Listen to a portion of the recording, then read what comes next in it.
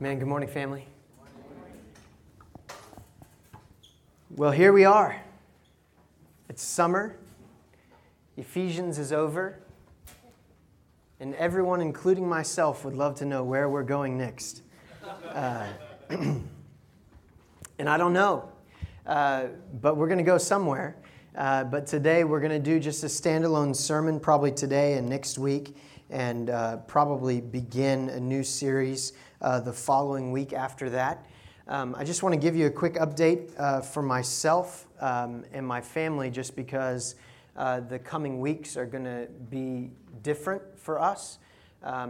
Here in the next few weeks, my wife's mother and stepfather and teenage brother and sister are going to be immigrating from Zimbabwe, Africa, to San Antonio, and will be, for the near to foreseeable future, living with us. And so over the next several weeks during the course of this summer, I am taking steps and working diligently right now to step back from ongoing upfront sort of active roles. And so for the next several weeks, I probably will not be preaching as much unless it is absolutely necessary, as well as stepping back in leading worship as well. Just two areas that I can step back for a bit and focus on my family and my wife and her family, and seek to really serve them well during this time and make sure that they have the best parts of me for the next several weeks. And so I would just really appreciate your prayers for us in all of that, as well as many who are stepping up to make that a possibility. Just want to let you know how thankful I am and how appreciative I am of that. And ask that you would pray for my wife's family too. It's going to be a big transition and change for them, something that they are excited about, but also carries with it a great deal of unknown. And with that unknown just comes a lot of trepidation. And so please keep them in prayer and us in prayer as well. And we can't wait to introduce you to them and hope that they might become a part of this family as much as they're part of our family already. So I appreciate that from you and ask that of you. And today we are going to go to Hebrews chapter 3. So if you open your Bibles to Hebrews chapter 3.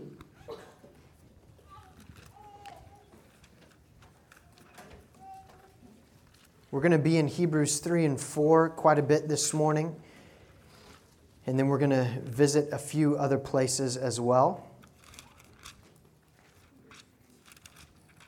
If you're familiar with the structure of Hebrews, you know that we're jumping in here on this portion of Scripture here in the middle of chapter 3 that really has to do with a rest that the preacher describes to his audience in this book of Hebrews.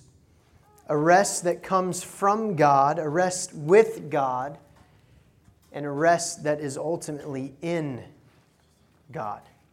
And so we're going to read from verse 7, and we're going to read this citation of Psalm 95, which was our call to worship this morning,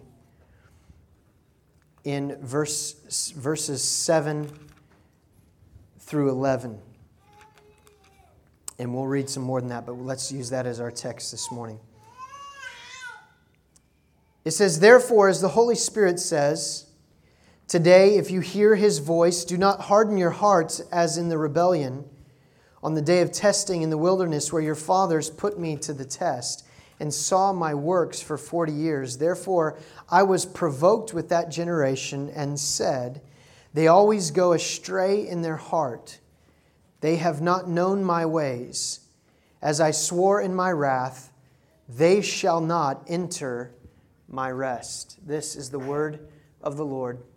Thanks be to God.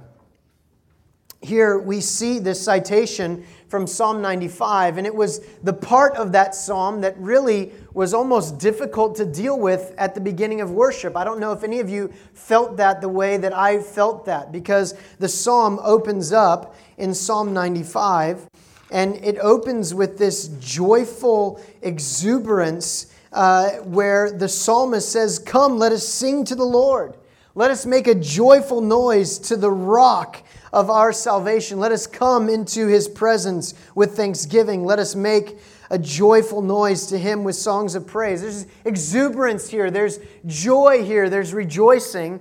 And then we get to the end of the psalm, and you almost want to say, well, gee, I wonder if when they put the numbers in the Psalms and kind of made the chapters, if they kind of messed up a little bit and should have backed up and maybe started, Psalm 96 or added a psalm, because 96 starts real joyfully as well. Maybe they should have jumped up and made a new psalm beginning in, end of verse 7. Because we read it and there's this joyful exuberance, and then we get to verse 7 and we have this part that's cited here in Hebrews chapter 3, and it's really kind of a downer. Am I the only one that caught that this morning? Come, let us sing, worship, yeah, praise God, oh, wonderful. Oh, as I swore in my wrath, they shall not enter my rest. Great, guys. Come, thou fount of every blessing. Was I the only one that caught that this morning? There was this tension there, wasn't there? This tension as we hear this judgment given to this generation whose hearts stray. And what did we sing? Prone to wander. Lord, I feel it. Prone to leave the God I love.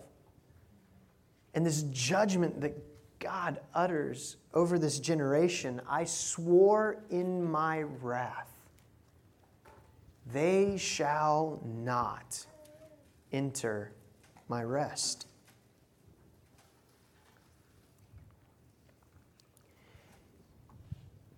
It's interesting as you read through Scripture that this theme of rest is reoccurring. And rest is not a given.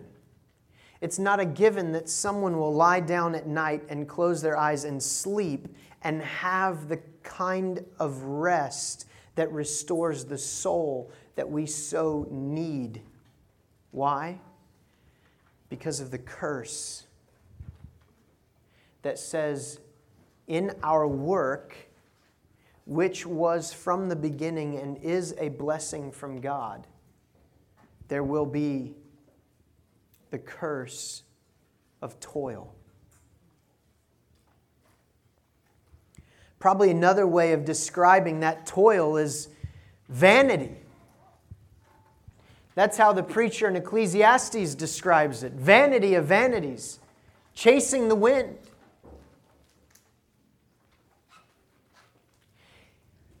We know that this is true because we have all experienced that place where we actually exude great energy in workful effort in things that don't actually deplete our soul. I don't know if there is anything that I have found much more toiling than fishing.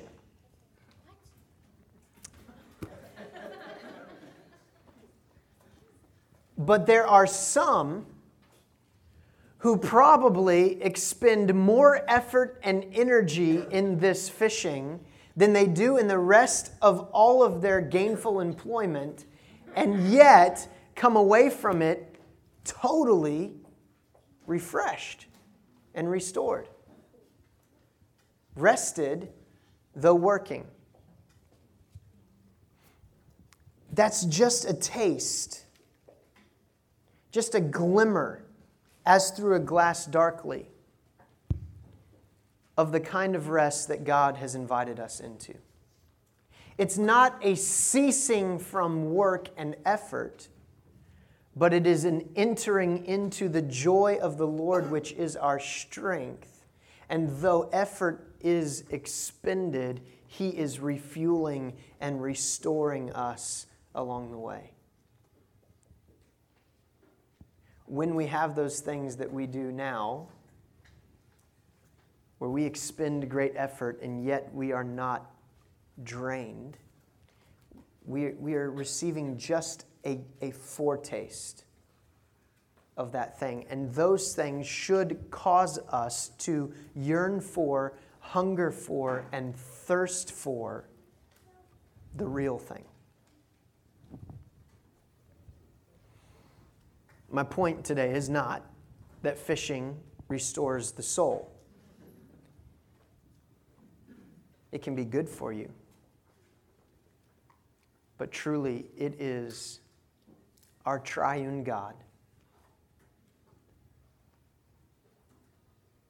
who from the Father, in the Son, and by the Spirit is the one who truly can give rest to the weary soul.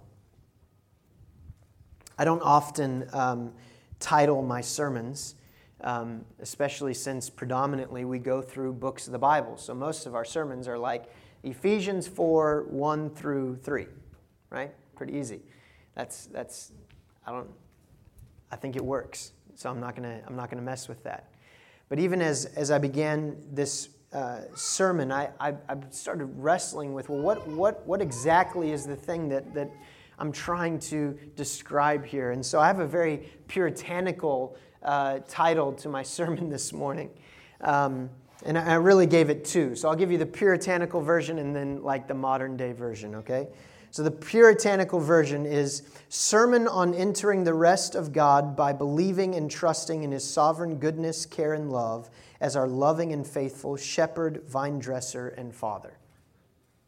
All right? I'll read that one more time so you can catch that. Sermon on Entering the Rest of God by believing and trusting in His sovereign goodness, care, and love as our loving and faithful Shepherd, Vine Dresser, and Father. Or rest for the weary soul. All right? So take your pick. All right? And I wrestled with this because I came to a text like Psalm 95 and the citation here in Hebrews 3, and God declaring like this judgment, saying, I swore in my wrath, they shall not enter my rest. And it created tension in me because one of the verses that I learned from a very early age comes from Psalm 127. That says that the Lord gives rest to those that He loves. That He gives sleep, restorative sleep to those that He loves. As I wrestled with this, I began to think of the opening paragraph of St. Augustine's Confessions, when he makes this statement, O Lord, you have made us for yourself, and our hearts are restless until they find their rest in you. Created this tension because on one hand, God is declaring rest for those that He loves. And on the other hand, He's swearing in His wrath that these particular people will not enter His rest. And so let's read and see what the preacher here in Hebrews says about this oath that God makes. In verse 12 of chapter 3, he says, Take care, brothers, lest there be in any of you an evil, unbelieving heart, leading you to fall away from the living God. Here, the preacher gives the why to the oath that God swears in His wrath, and he says that it has to do with an evil and unbelieving heart. Or you could say an unbelieving heart, which is called evil. There's some work that we need to do with this because often in our age, we do not call unbelievers evil. We simply say they're unbelievers, and there are other evils and perils in the world. And yet here, inspired by the Holy Spirit, the preacher in Hebrews is saying that what is truly evil in this world is a heart that is unbelieving towards God. He says, leading you to fall away from the living God. What we have to remember here is that the root of every sin is the sin of unbelief. Before we enter into a place of committing a particular actionable sin, the thing that we would think about when we think about what sins have I committed this week. If I had to write a list and begin to write things down, I would think about things that I had done, things that I had said, attitudes that I had harbored in my heart towards my brothers and sisters or towards my family or my coworkers or friends or neighbors. And I would think about those things. And if I began to write them down, I would list out all of these manifestations of sin that have come in my life. But if I had to take all of them, I could circle all of them and draw a line and simply write and underline in capital letters the sin of unbelief. Because ultimately, at the root of all of those sins, there was something inside of me manifesting itself probably in 3 particular areas of my life, called the lust of the eyes, the lust of the flesh, and the pride of life. But even those 3 things in me are rooted in this bulbous root at the bottom called unbelief.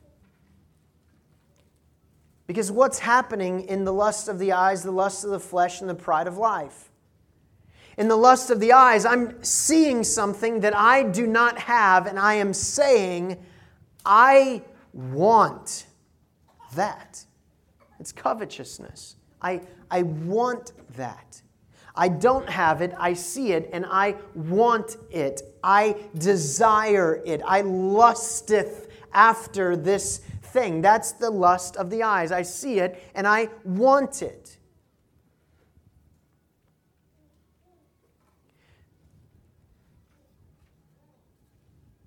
The lust of the flesh, the lust of the eyes, the lust of the flesh, back up. The lust of the eyes is I see it. The lust of the flesh says, I want it. I desire it. I covet it with my eyes. I desire it with my flesh. Okay? I missed that. If you didn't catch that, I'm correcting myself. Lust of the eyes is seeing it and coveting it in your heart. Okay? The lust of the flesh is desiring it. I see that. I don't have it. I want it. I desire it. That's the lust of the flesh. And the pride of life comes in. And what does the pride of life say? The pride of life says, I deserve it. I deserve it. But what do we have to recognize in this moment? We have to recognize what James says in his letter to the church, that every good and perfect gift comes down from the Father above. Which means that if the Father has not seen fit yet to give this thing to me that I think that I want and need, right? That's maybe kind of the distinction as well between lust of the eyes and lust of the flesh. I want it, lust of the flesh, I need it. Pride of life, I deserve it. What are we saying? We're saying this thing that God has not given me, I'm going to take for myself. Does that sound familiar? Is it truly as simple as all that? Yes, it truly is. For in the very beginning, man was not satisfied with what God had provided. And rather than resting in His sovereign care, in unbelief, Eve saw the fruit and that it was good for eating. She saw it. She wanted it. She said, I deserve it. And she took and she ate the forbidden fruit. And every single one of our actionable sins really can be traced back to that same root sin of unbelief. This is why we can say in the Ten Commandments that truly it is in keeping the first commandment that all the rest of the commandments are kept. What is the first commandment? Anybody? Thou shalt love the Lord your God with all your heart, soul, mind, and strength. It's in believing in Him and trusting in Him and honoring Him that the rest of the commandments are kept. So why is it so hard? Because of this root of unbelief in our hearts.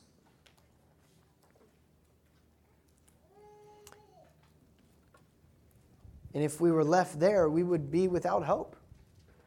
Well, what can I do then? If this root of unbelief is there, and I have no power to uproot it myself, and if I am prone to wander and prone to leave the God I love, then I'm in the same place as this generation that are always going astray in their own heart. What is to keep God from swearing an oath over me that I shall not enter into His rest? The preacher gives an answer in verse 13. He says, "But exhort one another every day, as long as it is called today, that none of you may be hardened by the deceitfulness of sin." What does it say next? "For we have come to share in Christ."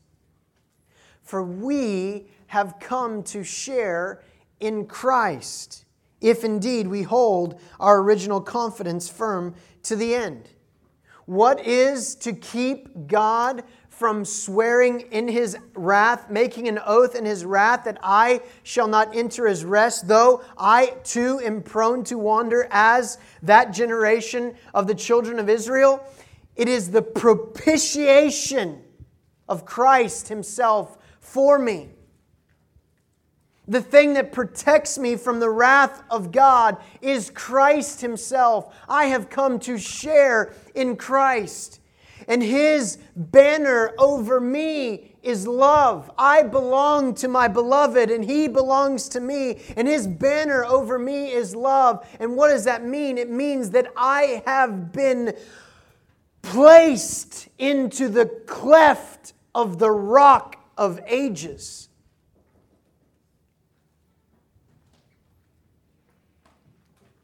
And there I find my rest. It's in Him. Suddenly, this takes a different turn. You mean it's not up to me to somehow do what I can't do. But truly what I am invited into is surrender. I'm invited back to that place in front of that tree.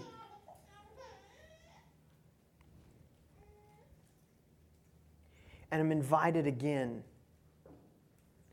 to rest in the sovereign care and provision of God. And has He provided? He has provided richly through His Son, Jesus.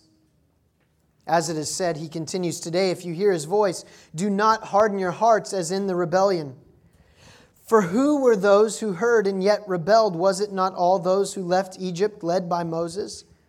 And with whom was he provoked for 40 years? Was it not with those who sinned, whose bodies fell in the wilderness? And to whom did he swear that they would not enter his rest, but to those who were disobedient? So we see that they were unable to enter because of unbelief. There's a root of unbelief in all of us, but the only one who can uproot it is God himself.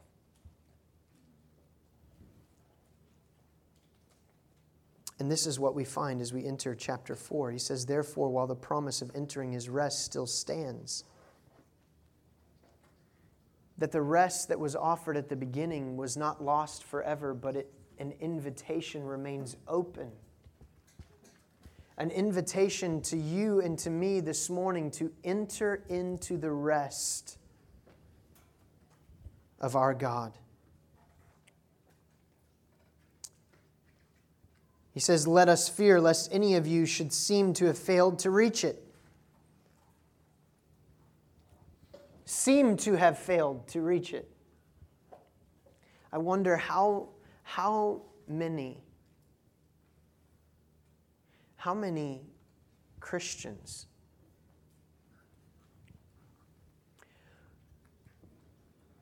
truly believing in Christ as a gift of God's grace, appropriated by faith, and yet because of ignorance, a lack of teaching, false teaching, will go through their entire lives completely and totally covered by the blood of Jesus, and yet working their fingers down to the bone in toil, trying to earn what has already been bestowed upon them.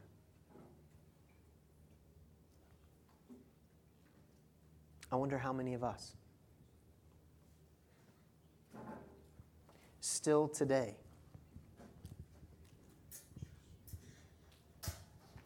are trying to earn what God has already graciously bestowed.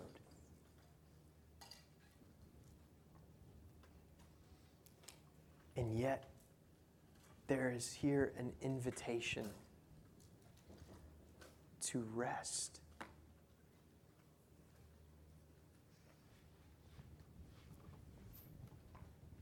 Hey, how's it going? Oh, yeah, good, busy. Oh, yeah, busy? Yeah, busy. Work's busy, family, oh, yeah, all busy. Tired.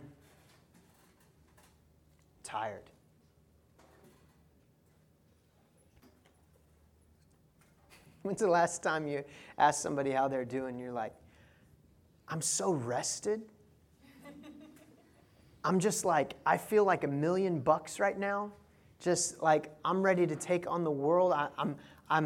My soul is rejoicing in the Lord. I'm rested, and I'm ready. Never.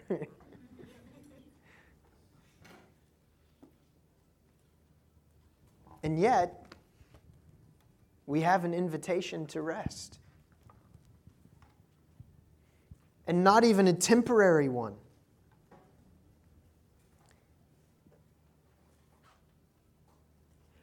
I need rest so bad that I'm prone to see vacation as an idol, thinking that what I really need to save me is time off. Anybody else?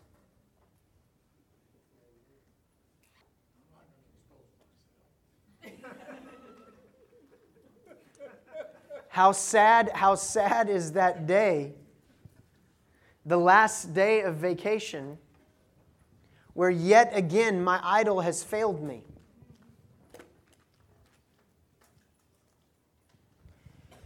Just got to make it to my day off this week. If I can just make it to the weekend, then I'll be okay. And then the weekend comes and the weekend goes. And the rhythm of work and toil starts again. And again, our idol has failed us.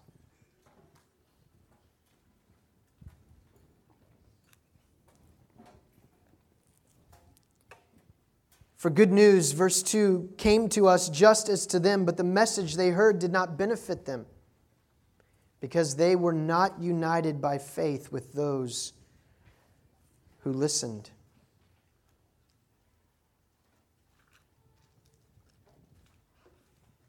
They were not united by faith. So we see that the judgment on this generation to not enter into the rest of God was because of the sin of unbelief. And in that unbelief, they were not united by faith. But that's not our story.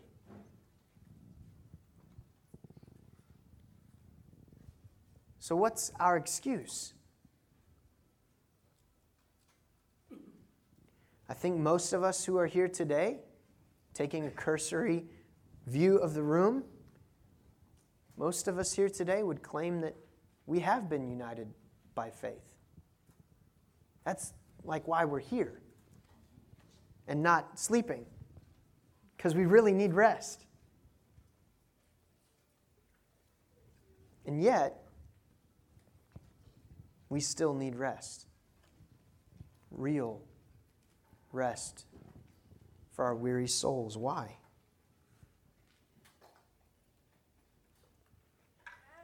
Could it be that we've forgotten that the gospel is the power of God unto salvation, not just once upon a time when we believed, but for me today? Though I have already believed, though I have already been united to God by faith in Christ, could it be that in this moment, right now, here today, though covered by the blood of Jesus, I am failing to remember that what Christ did for me on the cross was not just for me then, it's for me now? That what I need today is the power of the gospel unto salvation, because there is still a root of unbelief that is deceitful and is trying to call me away into less wild lovers and things by the lust of my eyes, the lust of my flesh, and the pride of my life. Seeing things and coveting them and believing that I need them, and worse off, that I deserve them, and therefore I take them and break the law of my God.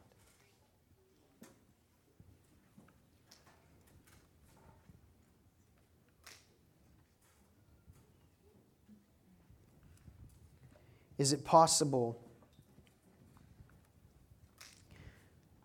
like the dwarves in the last battle of C.S. Lewis's Chronicles of Narnia, to be drawn into the place of the rest of the king, richly provided for with every kind of food and delicacy, and have our hearts and minds so blinded to still believe that we are in a stable eating straw and dung?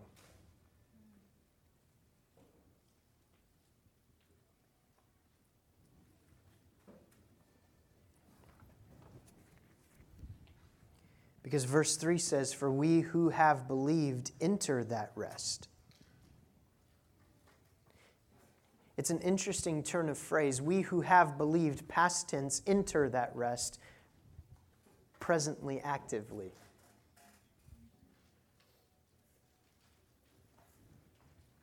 That we are subsisting and persisting in this rest. That it's ours. That it belongs to us. By virtue of our unity with Christ by faith. It belongs to us. It's ours. It's our birthright.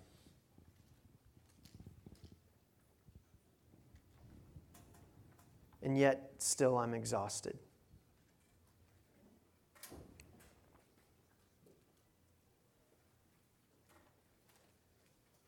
For we who have believed enter that rest, as he has said, as I swore in my wrath, they shall not enter my rest. Although his works were finished from the foundation of the world, for he has somewhere spoken of the seventh day in this way, and God rested on the seventh day from all his works. And again in this passage he said, they shall not enter my rest.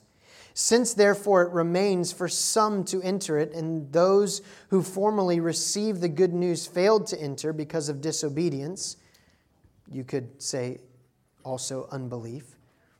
Again, he appoints a certain day, today, saying through David so long afterward, in the words already quoted, today, if you hear his voice, do not harden your hearts, for if Joshua had given them rest, God would not have spoken of another day later on.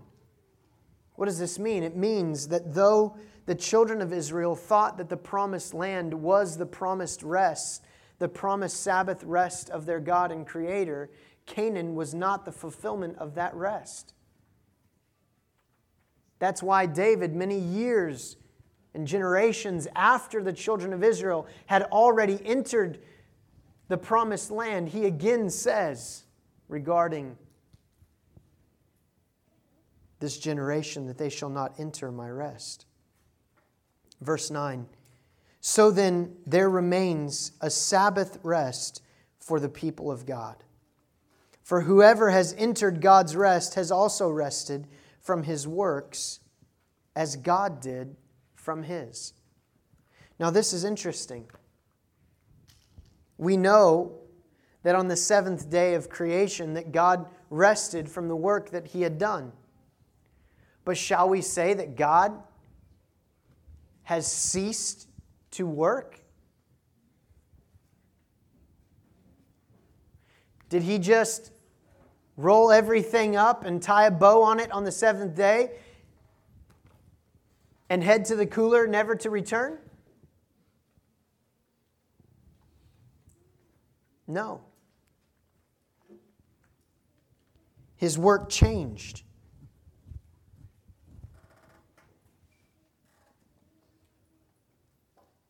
Where God's active work of creation ceased, his passive work of providence began.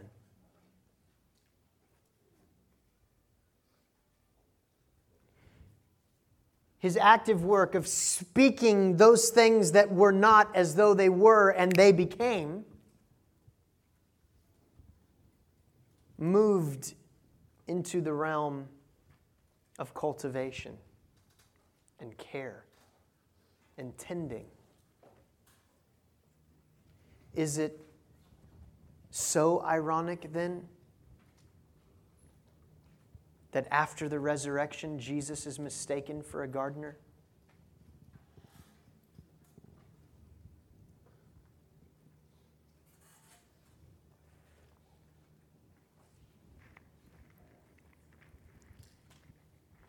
We've been invited into an eternal Sabbath rest. Canaan was not the fulfillment of this, and we know this.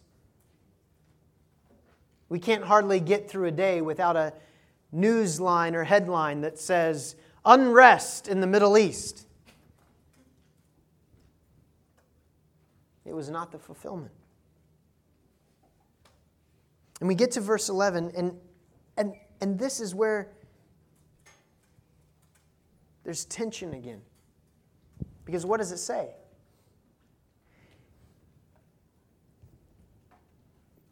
Let us strive to enter that rest. This reminds me of Ephesians 2 through 4. The unity that has been proclaimed over us as the body of Christ. And then we get to chapter 4, and Paul tells us, contend for unity in the bond of peace.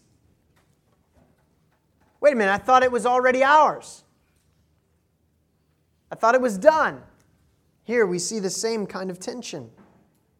We're being told that for those who believe that we enter that rest. And then it says in verse 11, strive. Let us therefore strive to enter that rest, so that no one may fall by the same sort of disobedience. Again, you could read that as unbelief.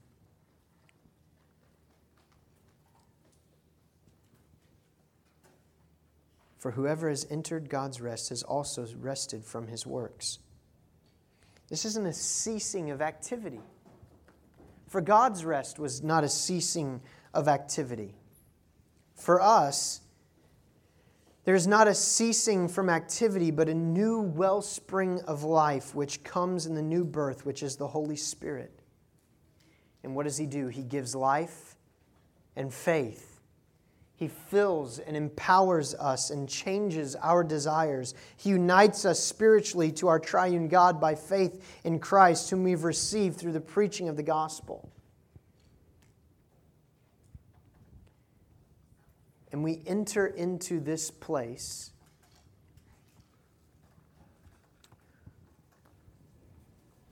where loving and obeying God ceases to be toil, whereby we are trying to earn something, and begins to be a work of joy. Because everything we needed, He has already provided.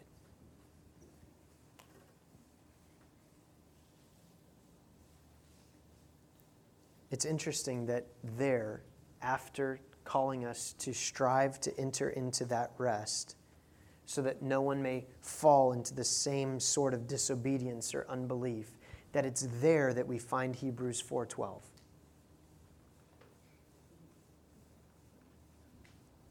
That the Word of God is living and active and sharper than any two-edged sword.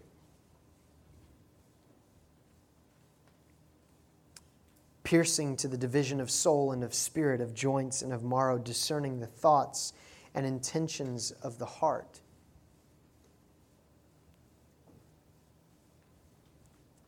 And no creature is hidden from His sight, but all are naked and exposed to the eyes of Him to whom we must give account.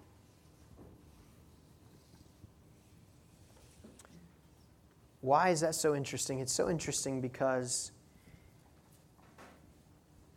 there's not one of us here, probably, that would deny that we're tired. That would deny that we're weary in some areas of our life. But most of us would do everything that we can to try and persuade ourselves and others that surely the reason that we are weary is not that we disbelieve God.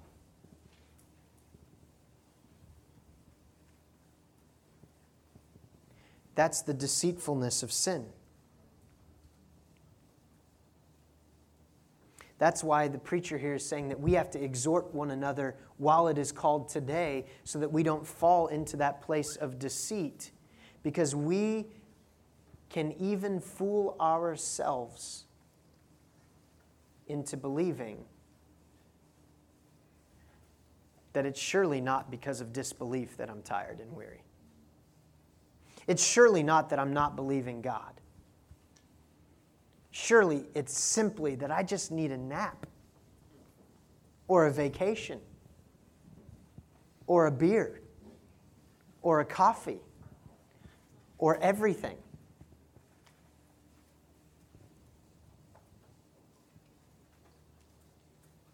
And we don't even realize how quickly, how effectively we take even the good gifts of God and convert and pervert them into idols.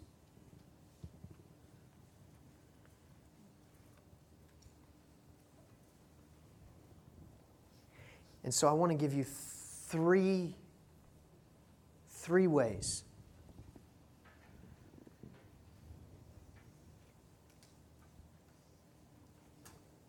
that God has richly provided for you to care for you. And I simply want to invite you to trust Him and believe in Him in those ways. The first is from Psalm 23. And if you are not tired and weary, and you have no need of God or His Word today because you just got it on your own, then this is your invitation to just leave.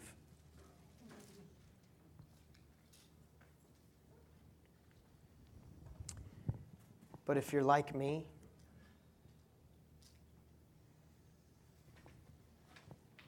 and there's still a vestige of unbelief in your heart, and you know today that the reason that you are weary and tired is because you have failed to believe God, then hear what the Word of God says this morning.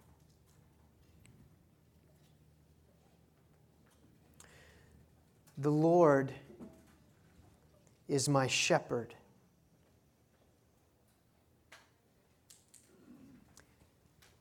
I shall not want. He makes me lie down in green pastures. He leads me beside still waters. He restores my soul. He leads me in paths of righteousness for His name's sake. Even though I walk through the valley of the shadow of death, I will fear no evil, for you are with me. Your rod and your staff, they comfort me. You prepare a table before me in the presence of my enemies. You anoint my head with oil. My cup overflows. Surely, goodness and mercy shall follow me all the days of my life, and I shall dwell in the house of the Lord forever.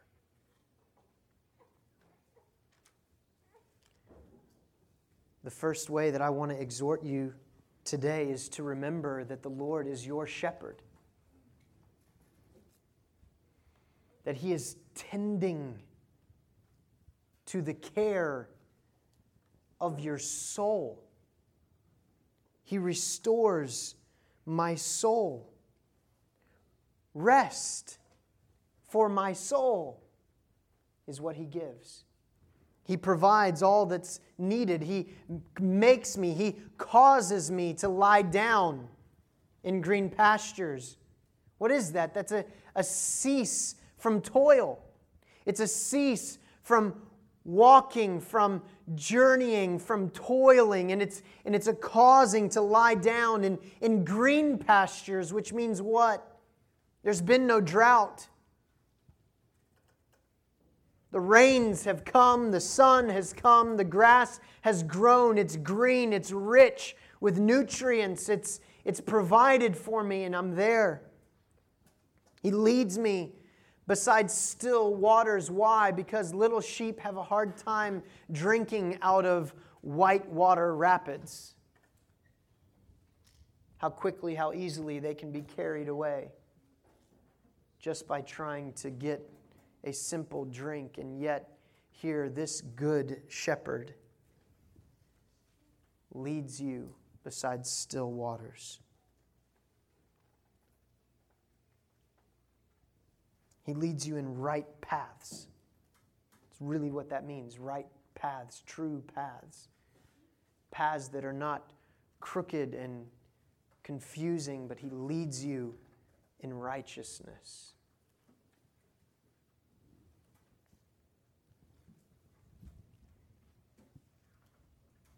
And then there's something interesting here. It says that even though I walk through the valley of the shadow of death, I'll fear no evil, for you are with me. Your rod and your staff comfort me.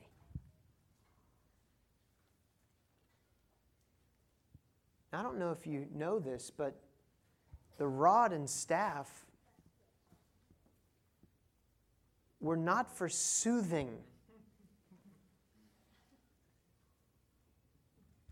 They're for rescue and discipline.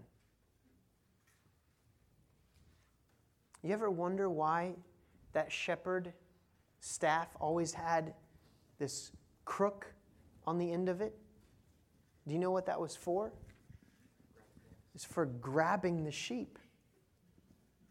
In some instances, yanking it away from where it shouldn't be.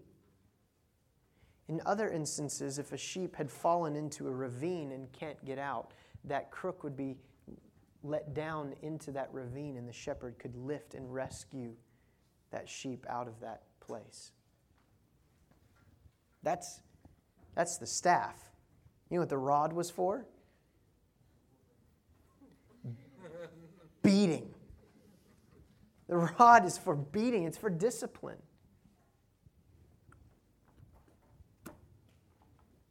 Comfort me?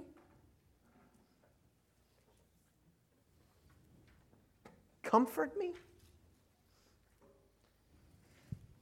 Hebrews chapter 12.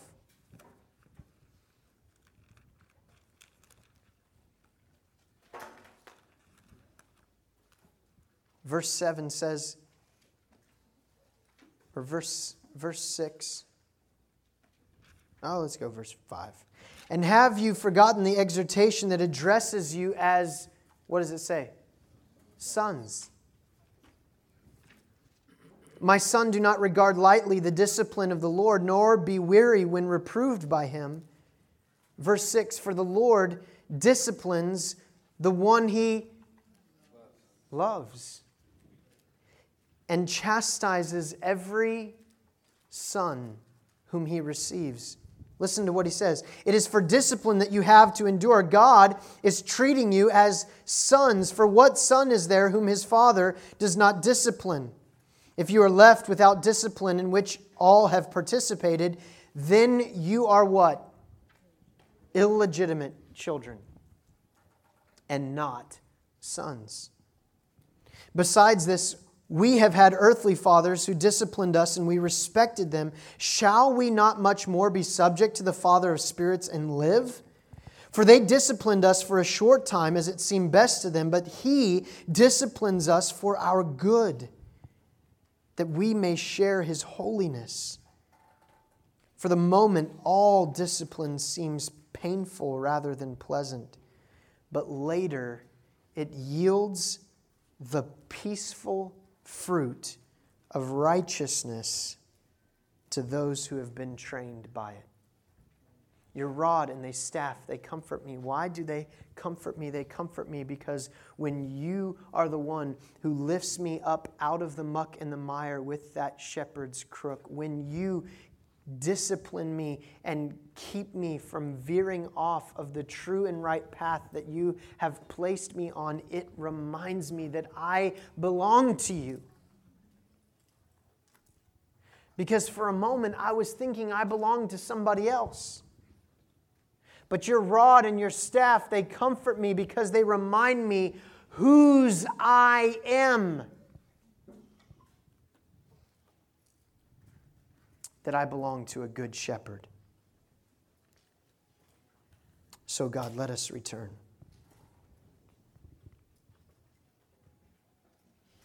I want to exhort you today to remember that the Lord is your good shepherd who cares for your soul.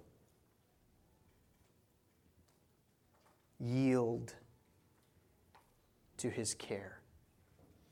Submit to His discipline and thank Him for it. For it is in that discipline that you are reminded that you belong to Him. John 15.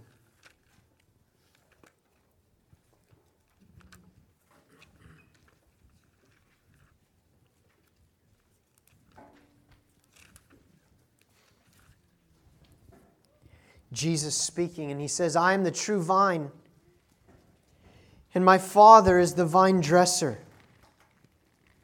Every branch in me that does not bear fruit, He takes away, and every branch that does bear fruit, He prunes that it may bear more fruit. Already you are clean because of the word that I have spoken to you. Abide in me, and I in you. As the branch cannot bear fruit by itself unless it abides in the vine, neither can you unless you abide in me. I am the vine, you are the branches. Whoever abides in me and I in him, he it is that bears much fruit, for apart from me you can do nothing. If anyone does not abide in me, he is thrown away like a branch and withers, and the branches are gathered, thrown into the fire, and burned. If you abide in me and my words abide in you, ask whatever you wish, and it will be done for you. By this my Father is glorified, that you bear much fruit, and so prove to be my disciples. As the Father has loved me, so have I loved you. Abide in my love. If you keep my commandments, you will abide in my love, just as I have kept my Father's commandments and abide in His love. These things I have spoken to you, that my joy may be in you, and that your joy may be full. Jesus comes and He tells us that the Father is the vine dresser. Who's the vine dresser? The vine dresser is the one who comes into the vineyard, who tends to the vine, who makes sure that every branch that is coming off the vine is bearing fruit, and those that aren't bearing fruit, He cuts away. And those that bear fruit, even those He prunes, that they may bear more fruit. And all along the way, He is tending to the vine, caring for it. Again, that tending and caring doesn't come without pain at times. For who could say that anything that is cut away is pleasant? And yet we are reminded, even as Peter wrote to the church when he said that our works are being tested as gold is tested by fire,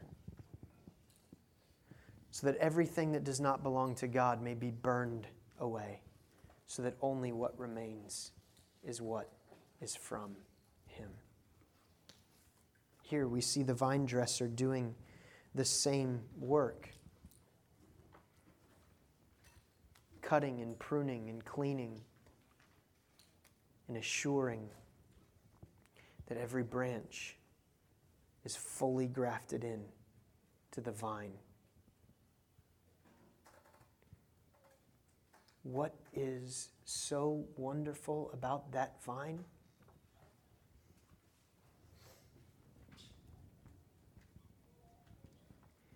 It has no bulbous root of unbelief.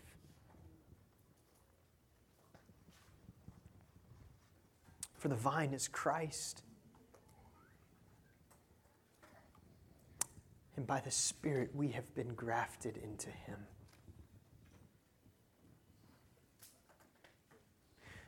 The metaphor just keeps getting better because as sheep we can wander and stray.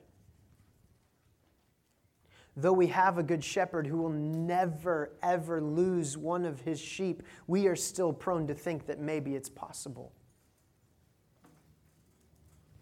But the metaphor changes, it moves, and as a vine dresser, we see a vine dresser who is meticulously caring for every vine. He is the one choosing which vine stays and which one goes away, which branch remains and which one is burned up, and that branch can't go anywhere by itself.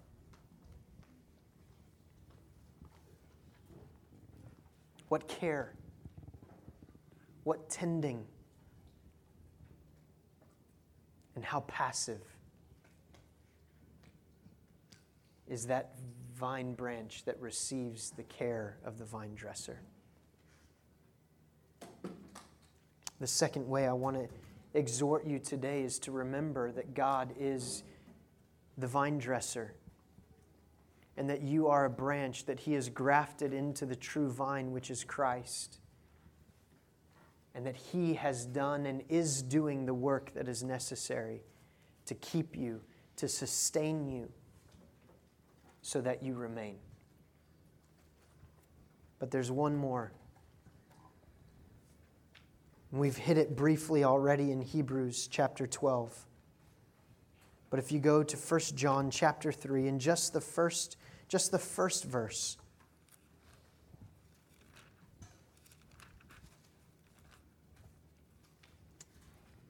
What does it say? It says, "Behold, what manner of love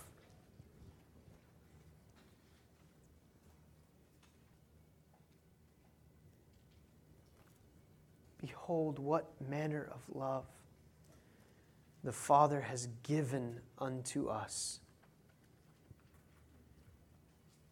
that we should be called the children of God."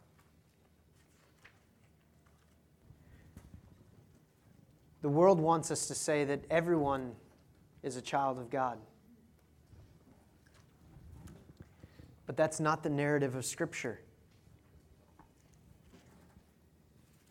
Scripture tells us that everyone has been created by God, and being created by Him, they were created in His image, and that there is a kind of love that God has for every image bearer.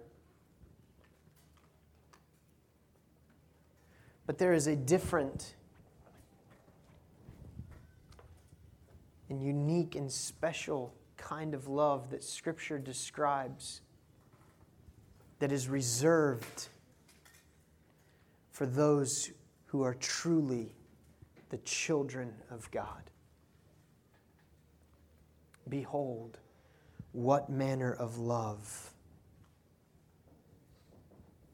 the Father has given unto us, that we should be called the children of God.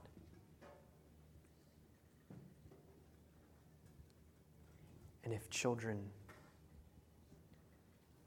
then heirs, co-heirs with Christ.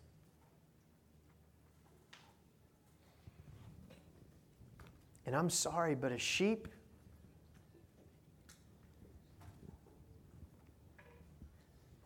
on any given day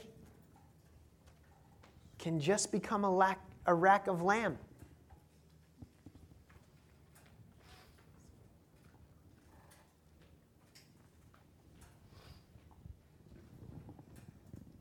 And that vine branch can be kindling.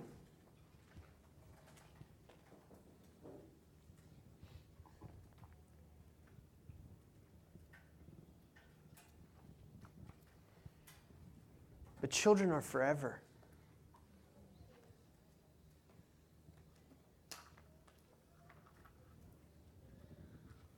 For even the most evil father will always be a father. And his children will always be his children. Children are forever.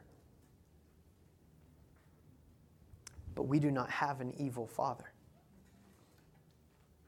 And if it is true that an evil father is a father to the end, how much more true is it that our good Father will never abandon His children?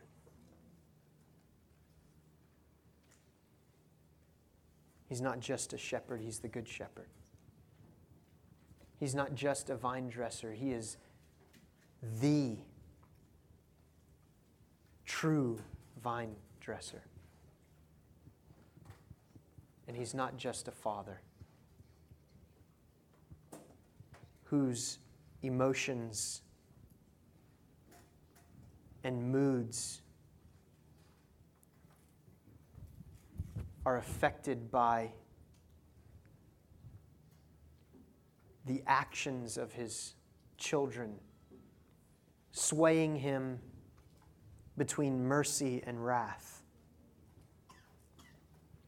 But rather, he is a good father who has perfections and not affections, who loves not because we caught his eye, but because he set his affections upon us before the beginning of time.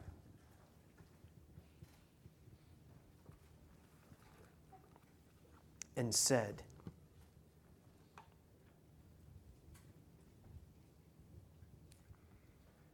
they are the ones whom I have chosen.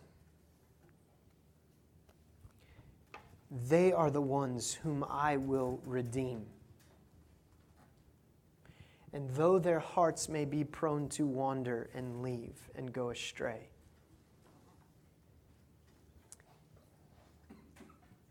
in my Son, I swear an oath, a covenant sealed by blood, that they shall enter my rest.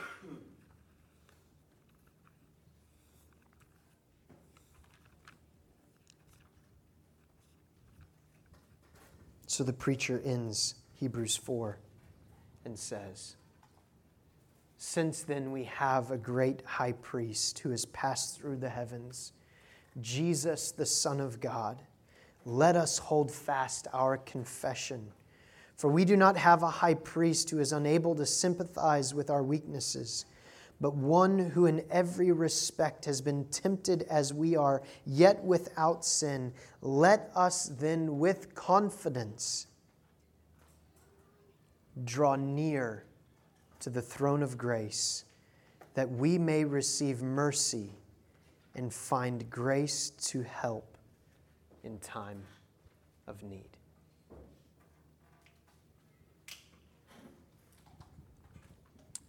And what help do we need more than rest for our weary souls? And where does that rest come from? But by believing and trusting our sovereign God, his love and care for us as our good shepherd, vine dresser, and father. Would you stand with me as we pray this morning? Father, I pray right now in Jesus' name and by the power of your Holy Spirit that your word now would do its work as it was promised to do in Hebrews 4:12. That you would use your word, O God, to pierce our souls, to divide soul from spirit, piercing even unto bone and marrow. God, that you would unveil our eyes and show us where we have, each of us, failed to believe and trust you. That we have resisted your care and stiffened our necks to your discipline. May we now be softened by your Spirit and boldly come before the throne of grace and find that you are faithful to your word. And will you now give help, give rest to this body in its time of need? Pray this in Jesus' name.